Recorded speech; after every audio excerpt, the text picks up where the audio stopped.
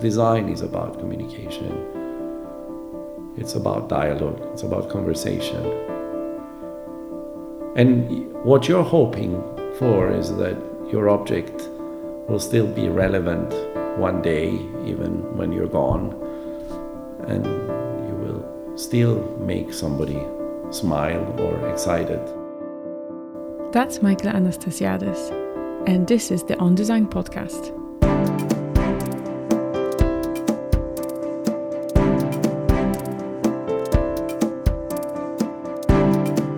Hi everyone, and welcome to the first new episode of 2020 of the On Design podcast with me, your host, Justina Green. I hope you've been very well, and I hope you've listened to the trailer as well for this year, where there have been a few updates of what's happening.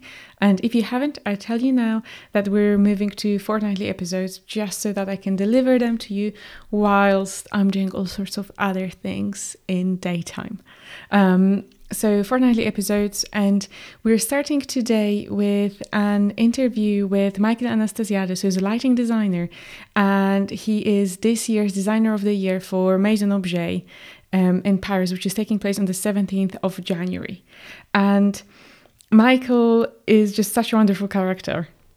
And we do talk about lighting, but actually we just talk about being an artist, being a designer, his design philosophy in his life. And so within our conversation you will gain insights into what was it like to live on Lower Marshes in Waterloo in the 90s, about Michael's career, his kind of more experimental work at the beginning of his career with projects such as Design for Fragile Personalities in Anxious Times.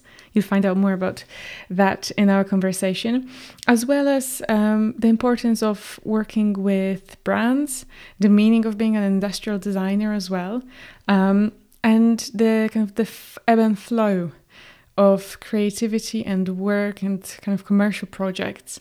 It's a very intimate, very personal chat, and please enjoy.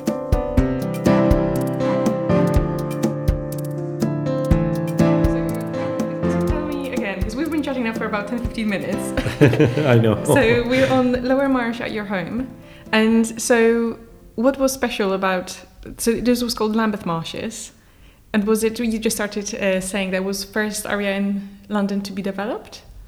Yeah, I mean, I knew nothing about it. Mm-hmm. All I knew is that it was probably the only forgotten central part of London that existed at the time. I wanted to be central. I wanted to live somewhere central. I wanted to be able to walk everywhere. And especially at that time, I didn't really mind being next to a station. So, it made sense. There was quite a lot of activity and I could walk anywhere, by crossing the bridge. I also studied the area because I thought it was quite kind of strategic, because looking at the river is the point where it makes this kind of big band around Waterloo. And then it has all these bridges that are like a fan. So every bridge leads to a completely different neighborhood on the north side of the river. So I thought, wow, how amazing is that? This is superb. You cross Westminster Bridge, and you're in Westminster and the Houses of Parliament. You're a 15-minute walk from St. James's Park and the Palace. Then you cross the pedestrian bridge of Hungerford Bridge, and you're in Trafalgar Square, and then you cross Waterloo Bridge, you're in Covent Garden, and then suddenly you cross Blackfriars, and also before that it's the underpass, Blackfriars, right? and then Southwark Bridge, and then you're in the city. I mean, how amazing is that? So it made complete sense for me. So when I found this place, because I walked around the neighborhood for quite a while. So you first decided on the neighborhood, and decided on the neighborhood. I mean, somebody had talked to me. I used to live in near Bayswater for 10 years as a student, and I remained in that area for 10 years. And then eventually, when I started looking to buy, my option was going to be either to get a tiny little one-bedroom apartment in Bayswater, Notting Hill area. At that time was not what Notting Hill is today, or try to find somewhere else. And I was teaching at the time at Camberwell College, and one of the tutors there, a colleague, turned around and said to me, "Oh, you should come one day and visit us. Me and my husband have bought a little full house on right next to Borough Market." You know, we're talking about 96, 95, 96. I didn't even know where Borough Market is. I didn't know whether Borough Market existed. I had never, very rarely been south of the river, and I decided to go and visit her there one Saturday. So we walked past Borough Market, which was nothing what it is now today. And she showed me a whole house, and she said, "Oh, we bought it so cheap." She told me the price. I could not believe it. So she said, and then a few months down the line, she saw me at school, at the college, and she turned around and said, "There's a house 2 doors down from us that is on sale, and if you're interested, I can get you the details." I called, they said it's available. I put an offer, it got accepted.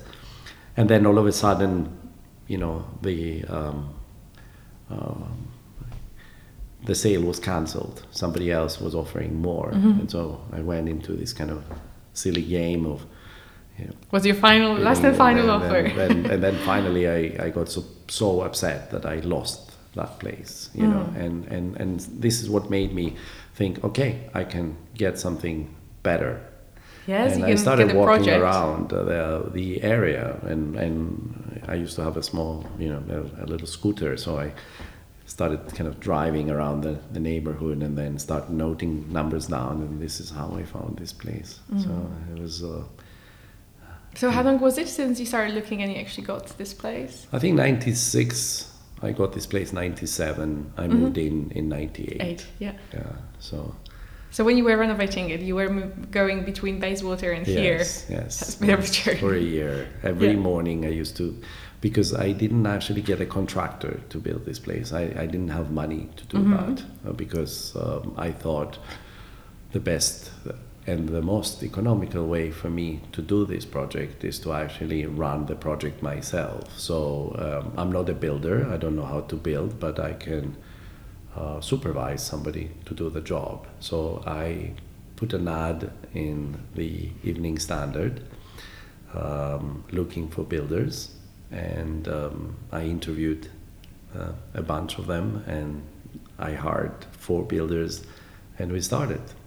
And this is... And every morning here? Every morning here. So how did I was it... a site So you'd have manager. Site manager. So you'd have to come here in the morning, and then from here would you go to Camberwell? Or I was here 6? at 6 to open for everybody, and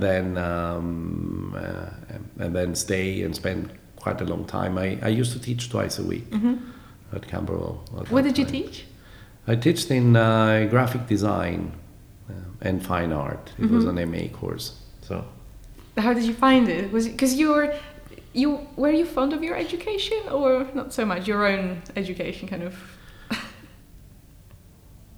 Well, at that time I never really knew what my qualifications were or my education was. I mean, I studied civil engineering, and then after that I went to the Royal College and I did a course in industrial design engineering, and that was only on a master's level for 2 years.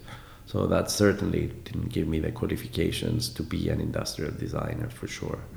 So post that, then so I could still be anything. I mean, I was a creative mind. I had my own approach to things, and at least the people that hired me thought that was interesting. So. And did you get hired quite quickly after? No, I knew they were looking, and I went and saw them, and I started with 1 day a week, and then became twice a week. I taught in total for about 2 years. And that was it. Then I stopped. I decided that I wanted to focus on my own things. So what was it like when you were managing the site for a year, teaching at Camberwell twice a week, and kind of the other 3 days? Were you already working on your own designs and products? Were you finding your voice? Were you still kind of learning on the jobs and I spent many years after the Royal College to continue my research in design. I used those years to really figure out what I wanted design to be, or what I expected to see in design that did not actually exist. Because none of my studies taught me a model of something that I should be. I ran away from engineering. And when I went to the Royal College, I wanted to run away from the industrial design engineering side of my studies, and I wanted to do something very extreme. Even my graduation project never really fitted. What was it? It was a message cup. It was a cup, a recording cup that you leave messages to the people that share the same household as you.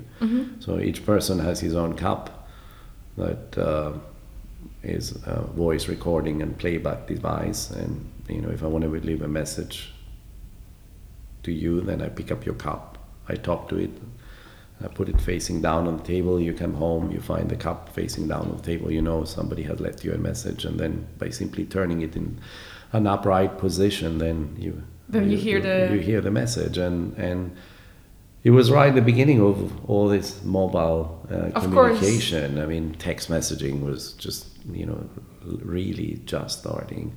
So it was. So there was no other way, because that's what we need to highlight. That at that time there was no other way of communicating, apart having post-it notes. Post-it notes was what it was, and of course, that I had to resolve the whole engineering of this voice recording and playback device in order to pass the course. Otherwise, as an idea, it was a complete failure. So. For them, I mean, this is what I wanted to do. That's what I did. So I decided that with products of that nature, I couldn't actually get a straightforward design job. I didn't have the experience. I didn't have the BA training in industrial design. So therefore, so that blocked you from? Well, partly yes, and partly the extremity of my ideas. But I thought that I didn't want to be an engineer. I wanted to do something creative. I didn't like the course that I studied in. I liked the college that I studied in. Therefore, I needed to figure out what type of creative person I wanted to be. So I decided to continue my research. And how did you do that? What was your research? How did you spend your time? By coming up with different projects, and I did various projects which were interactive, in the same spirit as the Message Cup. I did a lot of collaborative work also with two colleagues of mine, Dan and Raby, Anthony Dan and Fiona Raby. Tony used to be my tutor at the Royal College. He was the only outsider in that course that I was able to connect to intellectually. So I used to, constantly go and try and spend as much time as possibly could for the 1 day a week that he was teaching in my course. And so shortly after, I graduated, we met again. We kept in touch, and we met again with him and his partner at a conference called Doors of Perception that was taking place in Holland. It was run by John Thackeray at the time, and we all expressed our frustration about design and what was going on in design. There was nothing interesting happening. So what was happening then that wasn't interesting, that you didn't find stimulating? There was nothing interesting since the 60s and 70s, when all these kind of radical ideas were taking place. And nothing since. Everything was about, styling and straightforward product design. I mean, there was good product design out there, but not really pushing ideas, not being critical about design in any ways. And that frustration led us to get together and develop our first project, which was called Weeds, Aliens and Other Stories. It was a series of furniture pieces inspired by the obsession the British had on gardening, and it was a series of psychological objects, that. What are psychological objects? Well, there were devices that helped you communicate with your plants. We had these identity labels that you put in your flower pots that were reading poems and recipes to your plants when you're away on holiday. So there were these electronic labels. There were other devices where you would act as intercoms between the inside and the outside, so you be able to share your activities with your plants.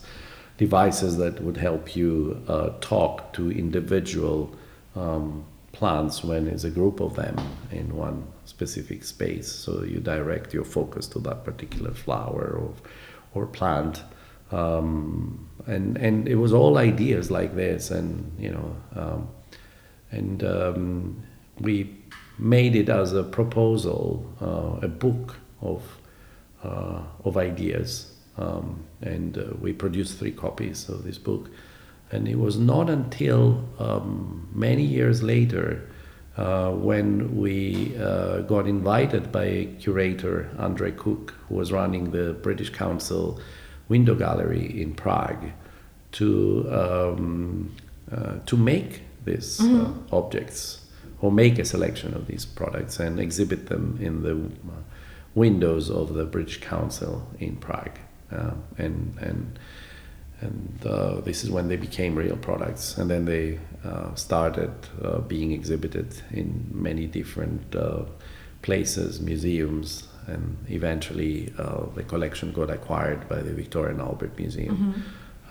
So did you feel at that time that was quite an important moment for you as a designer? Of course, any achievement is an important moment, and being part of a national collection, I think, is quite it's a great thing. It's a great encouragement that at least that type of design that you believe in has because it's a being certain recognized. level of appreciation, and that's quite unique.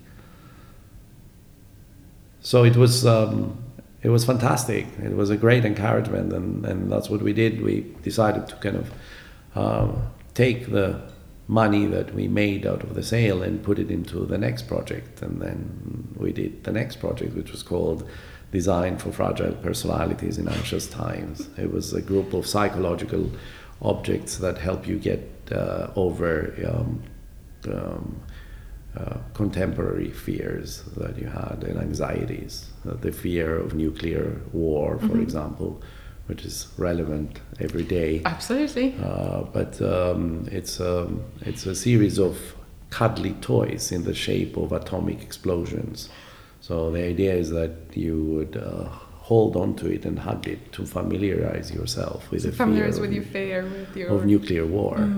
And then there was this other series of hideaway furniture pieces. So there were pieces of furniture that were made out of flooring material, like parquet flooring, and they would open in quite intricate ways, and inside they would be lined with felt to muffle the sound. So the idea is that you would hide inside and lock yourself in from the fear of being abducted. So, but the way you occupy this weird kind of boxes, containers, how do you would actually not hide in fear, in a fetal sort of pose. Would you stretch? But you would occupy a leisure pose. So we modeled one around Goya's Maya, who's sitting kind of reclining nude with her hands behind her head. There was another one where the box was modeled around the pose where you would lie on your back with your hands behind your head and your feet up in the air. So they were quite humorous, but at the same time quite dark as objects. But all the first projects very linked to us and the feelings and our connection to the world. Yes, very but in a much, right? I mean, it was a very special connection that you have with your product and your object. It was exploring this kind of deeper psychology that exists in the world that we live in, and the way that objects express that relationship, and that fear, that anxiety, because we constantly live with anxiety. And have you found that's been relevant to kind of through your journey and through your career? Everything you do is relevant. I think I can't think that you can separate something that you do, any experience that you do somehow has an influence in what you will do later, or is part of you. And this is what's important. So we continue that, and we did yet another project after that, and we managed to sell a few mushrooms. We managed to sell a few of the furniture pieces in museum collections as well. The MoMA bought one, and people are still buying them, and museum and institutions still buy them. And then decided to do another set of products to extend that family of the therapy objects, as we call them, but this time using electronics. So they were much more complicated, exploring kind of deeper ideas. And what were they exploring, and what did they look like? Well, I can describe some of the objects. One was called Perfect Alignment, and it was a box that you buy and you plug into the socket on the wall, and then when you buy it, it's an electronic product, so you type in your birth day and your location of birth and the time of birth, and what it does, it scans your astrological data, and it looks for perfect moments in your life that are good for you to act upon love. And you don't know whether these moments have passed or when they're coming. All you know is that there is this possibility that one day this box will explode, and then this pink inflatable crystal structure inflates in your living room, and so you might come home one day and see this pink structure, and you know that this is your day has come, you need to get out of there and look for love. So it was exploring this, hopes, dreams, insecurities, and obsessions, psychology, the complex psychology that we're surrounded with, and so many layers, and it's such a depth that each and every single one of those objects was able to capture, and it communicates so well with so many people, with all of us, really. Yeah, because it was yet another anxiety that we're faced with. I mean, there was another one. It was relating to safety, in terms of being safe when you travel, because you don't know what is going on, what could happen around the corner. So it was called a risk watch. So it was a watch that you would have no face, but it would have this weird kind of funnel face where you would bring close to your ear, and then it whispers a number to you. At any moment, you do this and it whispers a number. And it gives you the level of risk at that particular moment, at that particular location that you're in. So 1 is safe, 5 is evacuate. You need to leave because something is happening around you and you're not safe anymore. So it plays very much with people's obsession about, how safe are they? Is anything going on? You could be in an idyllic setting somewhere, lying on the beach, and then around the corner, and suddenly you hear the whisper. Terrible might be going on that you're not aware of. I think what's very interesting as well is that all these projects are so relevant to how we are now. That the human nature doesn't change, really. Things around us change, but our fears, anxieties, emotions are very much the same. But we're 20 years later. So that project goes back a long time. So it was interesting. It was an interesting period for me. Because you work collaboratively at the time. I was well, collaborating. Right? I was at the same time also doing my own work, and that was probably the beginning of this house. It was right before, let's say, the house came along, because that's when things started also to change in my work. And what so, do you feel that they started? Would you connect it that kind of getting this house and suddenly my living environment was important, you know, more important than I thought it could be, because before it was, I couldn't afford. I was living as a student. I was renting. I had to live with the objects that my landlord wanted to keep in that house, and I couldn't get rid of them. So, you know, that frustration somehow wanted me to feel that I needed to create my own space. And I had been in London for 10 years already. By that point, yeah. And it was a moment when I decided to stay in London. And I said, I want my own place. I want a place where I can actually do what I want and That's express my ideas. And I found this place, a place that I could afford at the time.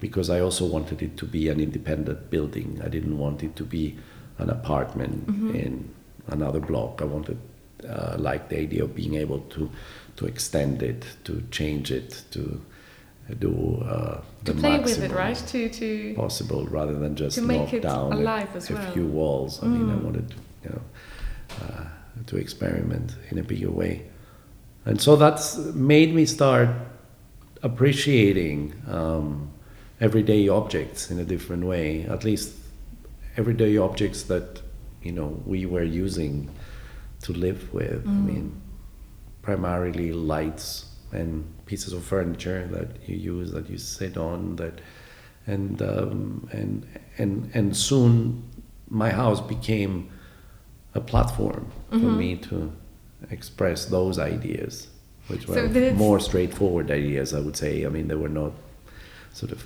so complex. I guess maybe more straightforward at first glance, because I think with all the ideas that you mentioned, they need exploring and understanding, but then everybody can connect to them. But maybe with certain objects... Well, I mean, I call them straightforward. I think it's good to put them in inverted commas, but meaning, let's say, acceptable to a wider audience. Maybe products that were available or could be available for people to purchase, and not on an one-off level that the previous objects I was making were that found a home, but it was a different kind of home. It was a museum as well, for our gallery. gallery. You know, they were much more complex to realize as well with the current technology, although we managed to resolve that technology, but on a prototype state, so it was very, very difficult to see them as industrial products. And I also felt at that moment my frustration in the role that I had. I mean, I believed in industrial production. And even in the old times, I wanted those objects. I wanted the message cups. I wanted all these products to be industrially produced products. But the reality said that they couldn't be, and especially at that time. So maybe they came too soon.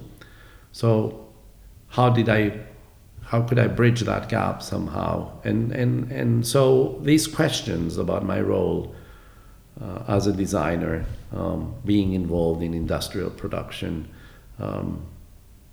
made me start to make other things. And I needed a light I couldn't afford, and I needed a light that fitted in a particular setting perfectly without any compromise. Hence, I made a light. I hung it up. It's still up there. Is that the first? Yes. Is that the first? Because so it's the first design, but it's is it the first? Let's object? say production piece that I made. Yes, because my first light was not this one. My first light was the antisocial light, and it was a living room light that glows only when there is absolute silence. So when you talk around it, it dims down, and then eventually it switches off. So you cannot speak. You have So to. that's very much on the verge of connecting what you were doing before Well, and this going was into lighting. before.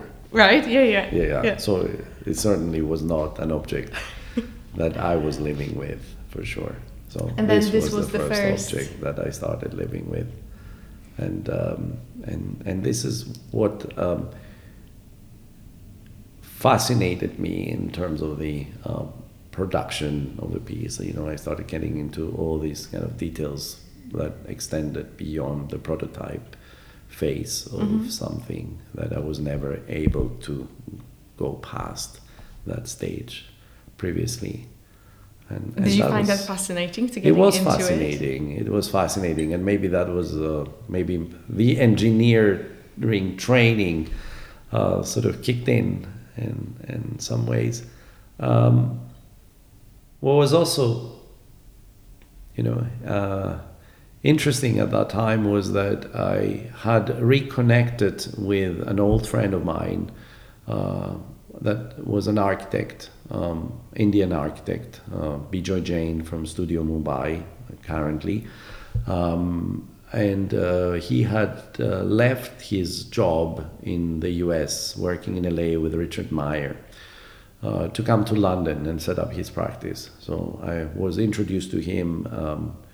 We liked each other very much in terms of shared ideas, and he very much liked my work and my approach, and invited me to start working on a project with him. At that time, it was a restaurant, which never got realized. And that was in the early 90s, probably in 94, 95. And after that project kind of didn't take off, he decided to go back to India, go back home after being away for a very long time, and settled there and set up his practice there. And then he came back again here in the late 1990s, and we met again, and he said to me, "This is where I am now, and I'd like you to come and visit me in India."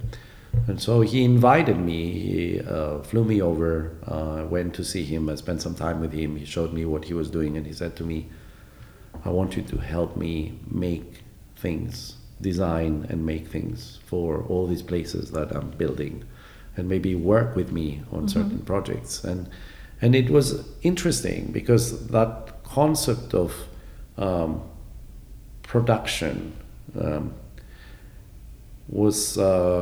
had a different sense of freedom there, which didn't exist in the West. Because for us, industrial production was the idea of producing in multiples, but working for fabricators, and this was the model that they taught me at the Royal College.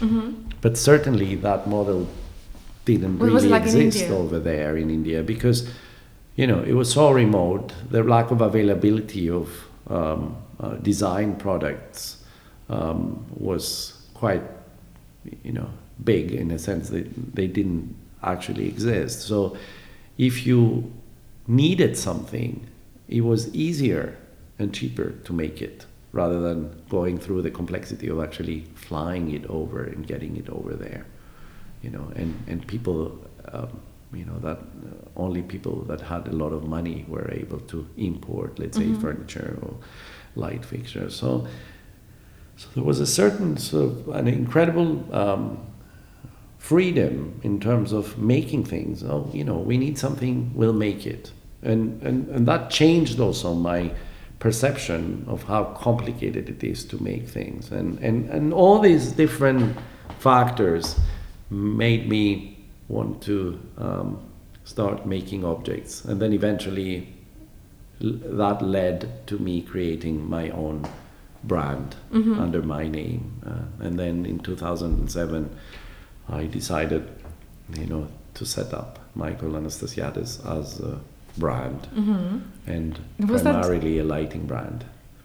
And was that the time when you exhibited at Maison Objet for the first time? Well, that came in maybe a year later, because I was trying to kind of see how can I expose my designs, how can I make those pieces available, to people, for people to see. And somebody suggested that this would be a good fair for me to do, and I went there as an exhibitor, as a young exhibitor.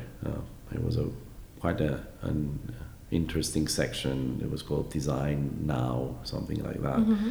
I took the minimum space that I could possibly get, because that's what I could afford, and pretty much loaded everything with my cabinet maker, and we stayed the night in the hotel, set it up together overnight, and then that was it. 3 days of showing. So and having done Maison, then I realized that a trade fair was a great place to showcase your work, and I thought that I need to show in the best possible environment. And the biggest, that still is the biggest today, is Euroluce in Milan, at the Milan Furniture Fair. And so in 2011 I applied for a stand, and they accepted me, and that I think changed everything. Did it? Was that the moment? It was an interesting moment, because there I was. So that was amongst 4 years since setting up the brand. Yes, but there I was with the biggest lighting brands in the world, and the ones that I could never dream of working with, and I was there. Of course, I had a tiny stand compared to the scale that they were exhibiting in, but still I was there. It was on the same floor. I had the same visitors that were walking around exploring things, and I had incredible response from it. And one of the biggest things that happened to me at the time was that I met Piero Gandini from Floss, and that's when that's where the history begins. That was the time when I kind of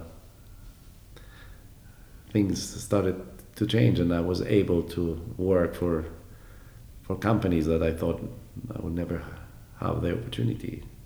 And did you know straight away? Were you straight away just thinking that designing for, we'd call it somebody else, or designing for a brand was completely fine, and that's what you wanted to do?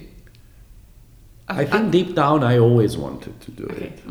Right. It was. I wanted to do it right when I finished the Royal College, because that's what they told me I needed to do. So for me, the idea that I wasn't able to do it for different reasons was a sign of failure somehow deep down. So it was. That's because how you were conditioned, right? What you were told. Because that's what you're conditioned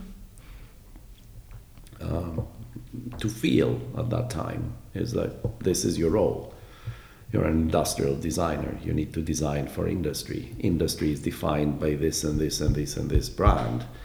That model that existed also historically, the idea of smaller workshops fabricating and designers being involved in the making and production. If you look at all the Austrian school, and Joseph Hoffmann, Adolf Loos, all this, Wiener, Bergstadt, that was forgotten at that time. It just didn't exist. It was very nostalgic even.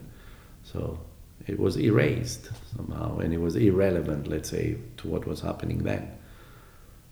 So the only possibility was designing for industry, and I couldn't. I didn't have the right portfolio. I mean, what did I have? An atomic explosion as a hackable toy, a message cup. I felt a little bit like a magician. So even when I went to those brands asking them, because I did know. Did you do that? I did. They were fascinated, but not they interested. couldn't bridge the gap. I could, in my mind, And if they had asked me, I would say, yes, of course I can design a chair. Yes, of course I can design a light for you. But they never believed me. So in 2011, they worked with Flos because they saw what you had already produced. Yes, I had already... Because you had your designs already. Produced lights and lights that they had seen around and lights that they liked. It's very interesting because you made that happen, right? It wasn't your college that made you happen, that made it.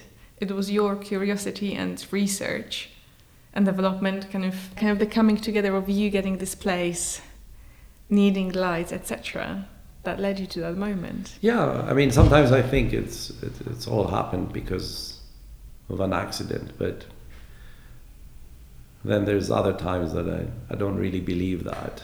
I mean, No, that's why I said I think that you made it. Yeah. Like it's you make it, but at the same time, it's also accidental. I think had the circumstances been different, maybe I wouldn't be what I am today. I would be something else. If you had asked me as a teenager, what do you want to be when you grow up, I would probably turn around and say to you, I want to be an artist. Because that's all I knew that existed from the influences in the family? No, not at all. Nobody in my family is creative. I never grew up in any creative environment.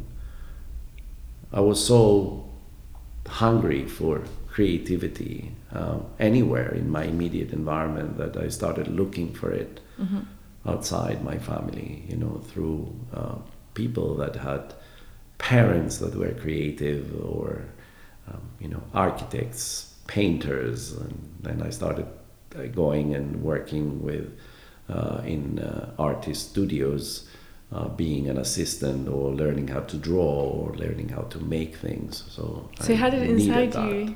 I had it inside me, and when it came to the moment when I needed to decide what I wanted to be when I grow up,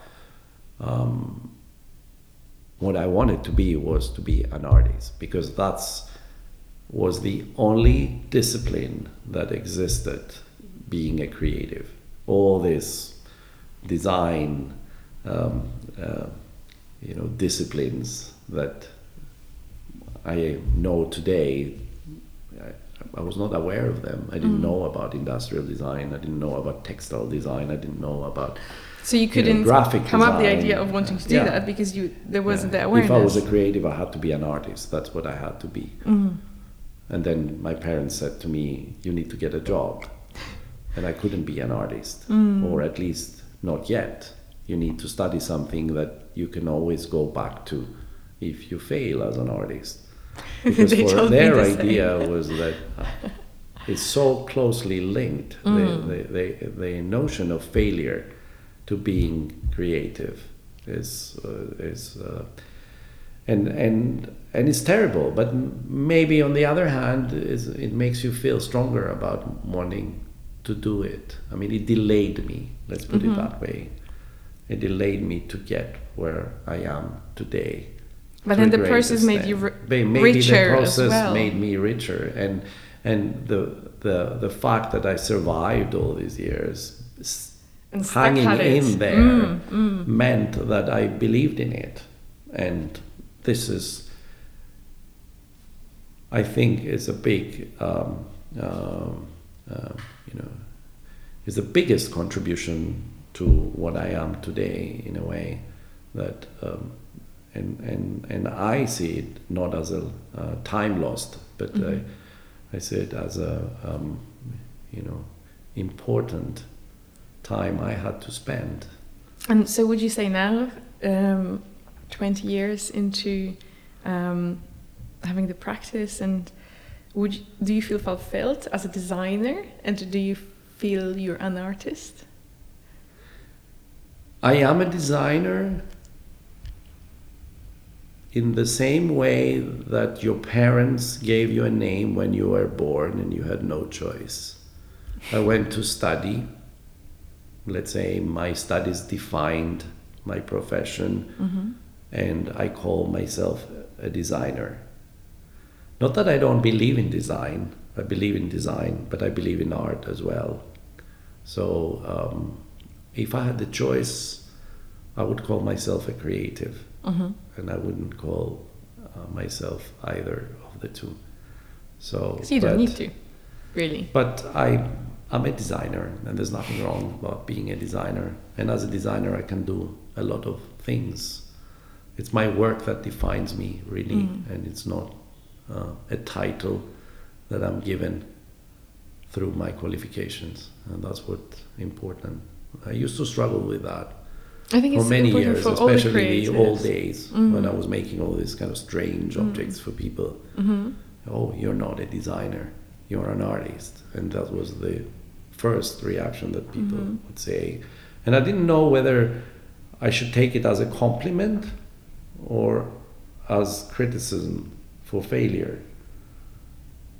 And it was I think it was a little bit of both at that time. And now being the designer of the year for Maison Objet, then here it is. I mean, it's a great honor, but it's great. It's fantastic because somehow it's a nice story. Somehow, like sort of Maison being the first fair that I tried, now being back at Maison, sort of, with a much 10 years later, but in a stand that they gave me to exhibit and under different circumstances. I mean, of course, all these things have meaning, but I think more than anything is the idea is that you just need to go on. You need to continue, and that's all that they tell me. In the same way that when I managed to sell my first piece, or when somebody saw my first piece of work and turned around and said to me, "This is amazing," I think it has the same kind of value to me. It just basically encourages you to go on. And apart from the appreciation and the events, what personally, what truly makes you go on and keeps you creating and designing? I think you've got to have it inside you. I don't think for me there's an ultimate destination where I want to reach. I mean, I think creativity is probably the only thing that will stay with me, and hopefully right until the end. I don't see it as an achievement and I feel incredibly lucky to be given all these opportunities and all these invitations from people from different companies to work with them, to do things. I mean, I think it's a kind of a dream come true, because that's what what frustrates every creative person is the lack of opportunities, because otherwise you have to motivate to arrive to the production of work. And then sometimes this is really, really tough, because you're constantly reminded of the fact that you're alone, and this is the reality of life. And if you have to do everything by yourself and motivate yourself and and establish that discipline without an audience, without an encouragement, that's a really tough thing to do. This is the ultimate test somehow. I think as people we are meant to have a dialogue, and I think this is the dialogue, is that appreciation from somebody outside. And so for me it's irrelevant whether there's one person or whether there's 1,000 people or whether it's 100,000 people, but because I kept going when it was one person telling me this is good, I like this, or if I made somebody smile. And it's the same satisfaction that I get when I describe an idea that I first did to you, and you still smile even though that idea was executed 30 years ago. It's the connection that you built, isn't it? Absolutely. It's the Resonance. If you're able to communicate, if you're able to speak, because design is about communication. It's about dialogue. It's about conversation. And what you're hoping for is that your object will still be relevant one day, even when you're gone, and you will still make somebody smile or excited by looking at it. You'll move them. Yeah. You'll move and create emotion, whatever. Yes, absolutely. In whatever way. If even if they find it funny, even if they find it entertaining, even if they find it beautiful, or all these things, that I think it's fantastic. That's a really beautiful note to finish our conversation on. I think I've learned so much about you and your work, kind of much more than what I've kind of come with in my head, which is fascinating, I think, for the listeners as well to hear about your approach and essentially your creative philosophy and the journey you've been on as well, and see that it's not linear, that it almost sometimes happens kind of on its own. So thank you so much for your time. Thank you. It was a pleasure.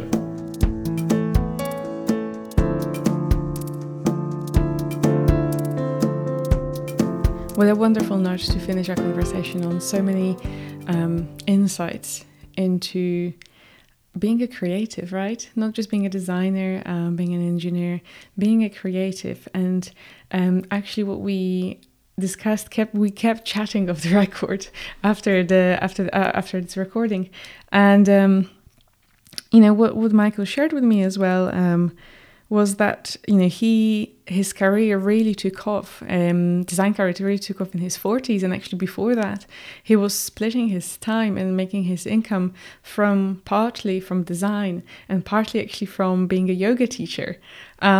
So that's just a reminder for us to always be playful and play with opportunities and what's happening, and not be too hung up on that big idea of that one glorious day when we'll feel like we've made it.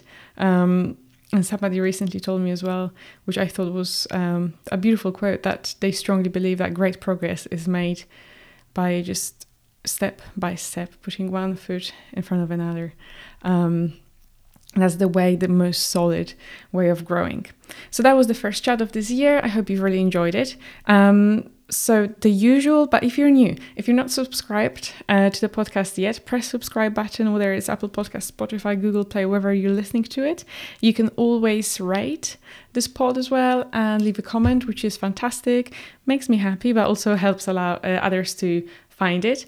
And if you want to look at the archive of conversations, because we have over 45 episodes now, and if you want to find out more about lighting design, you might want to listen to my chat with Lee Broom, then head to, again, Apple Pods, to the podcast and kind of scroll through, or you can find everything on my website, which is justinagreen.com, and you spell my name Justyna. And you'll find me at Justina Green on Instagram and on Twitter as well. And that's all. I really look forward to being with you this whole year, bringing you inspiration, entertainment, and being part of your creative journey. Bye for now.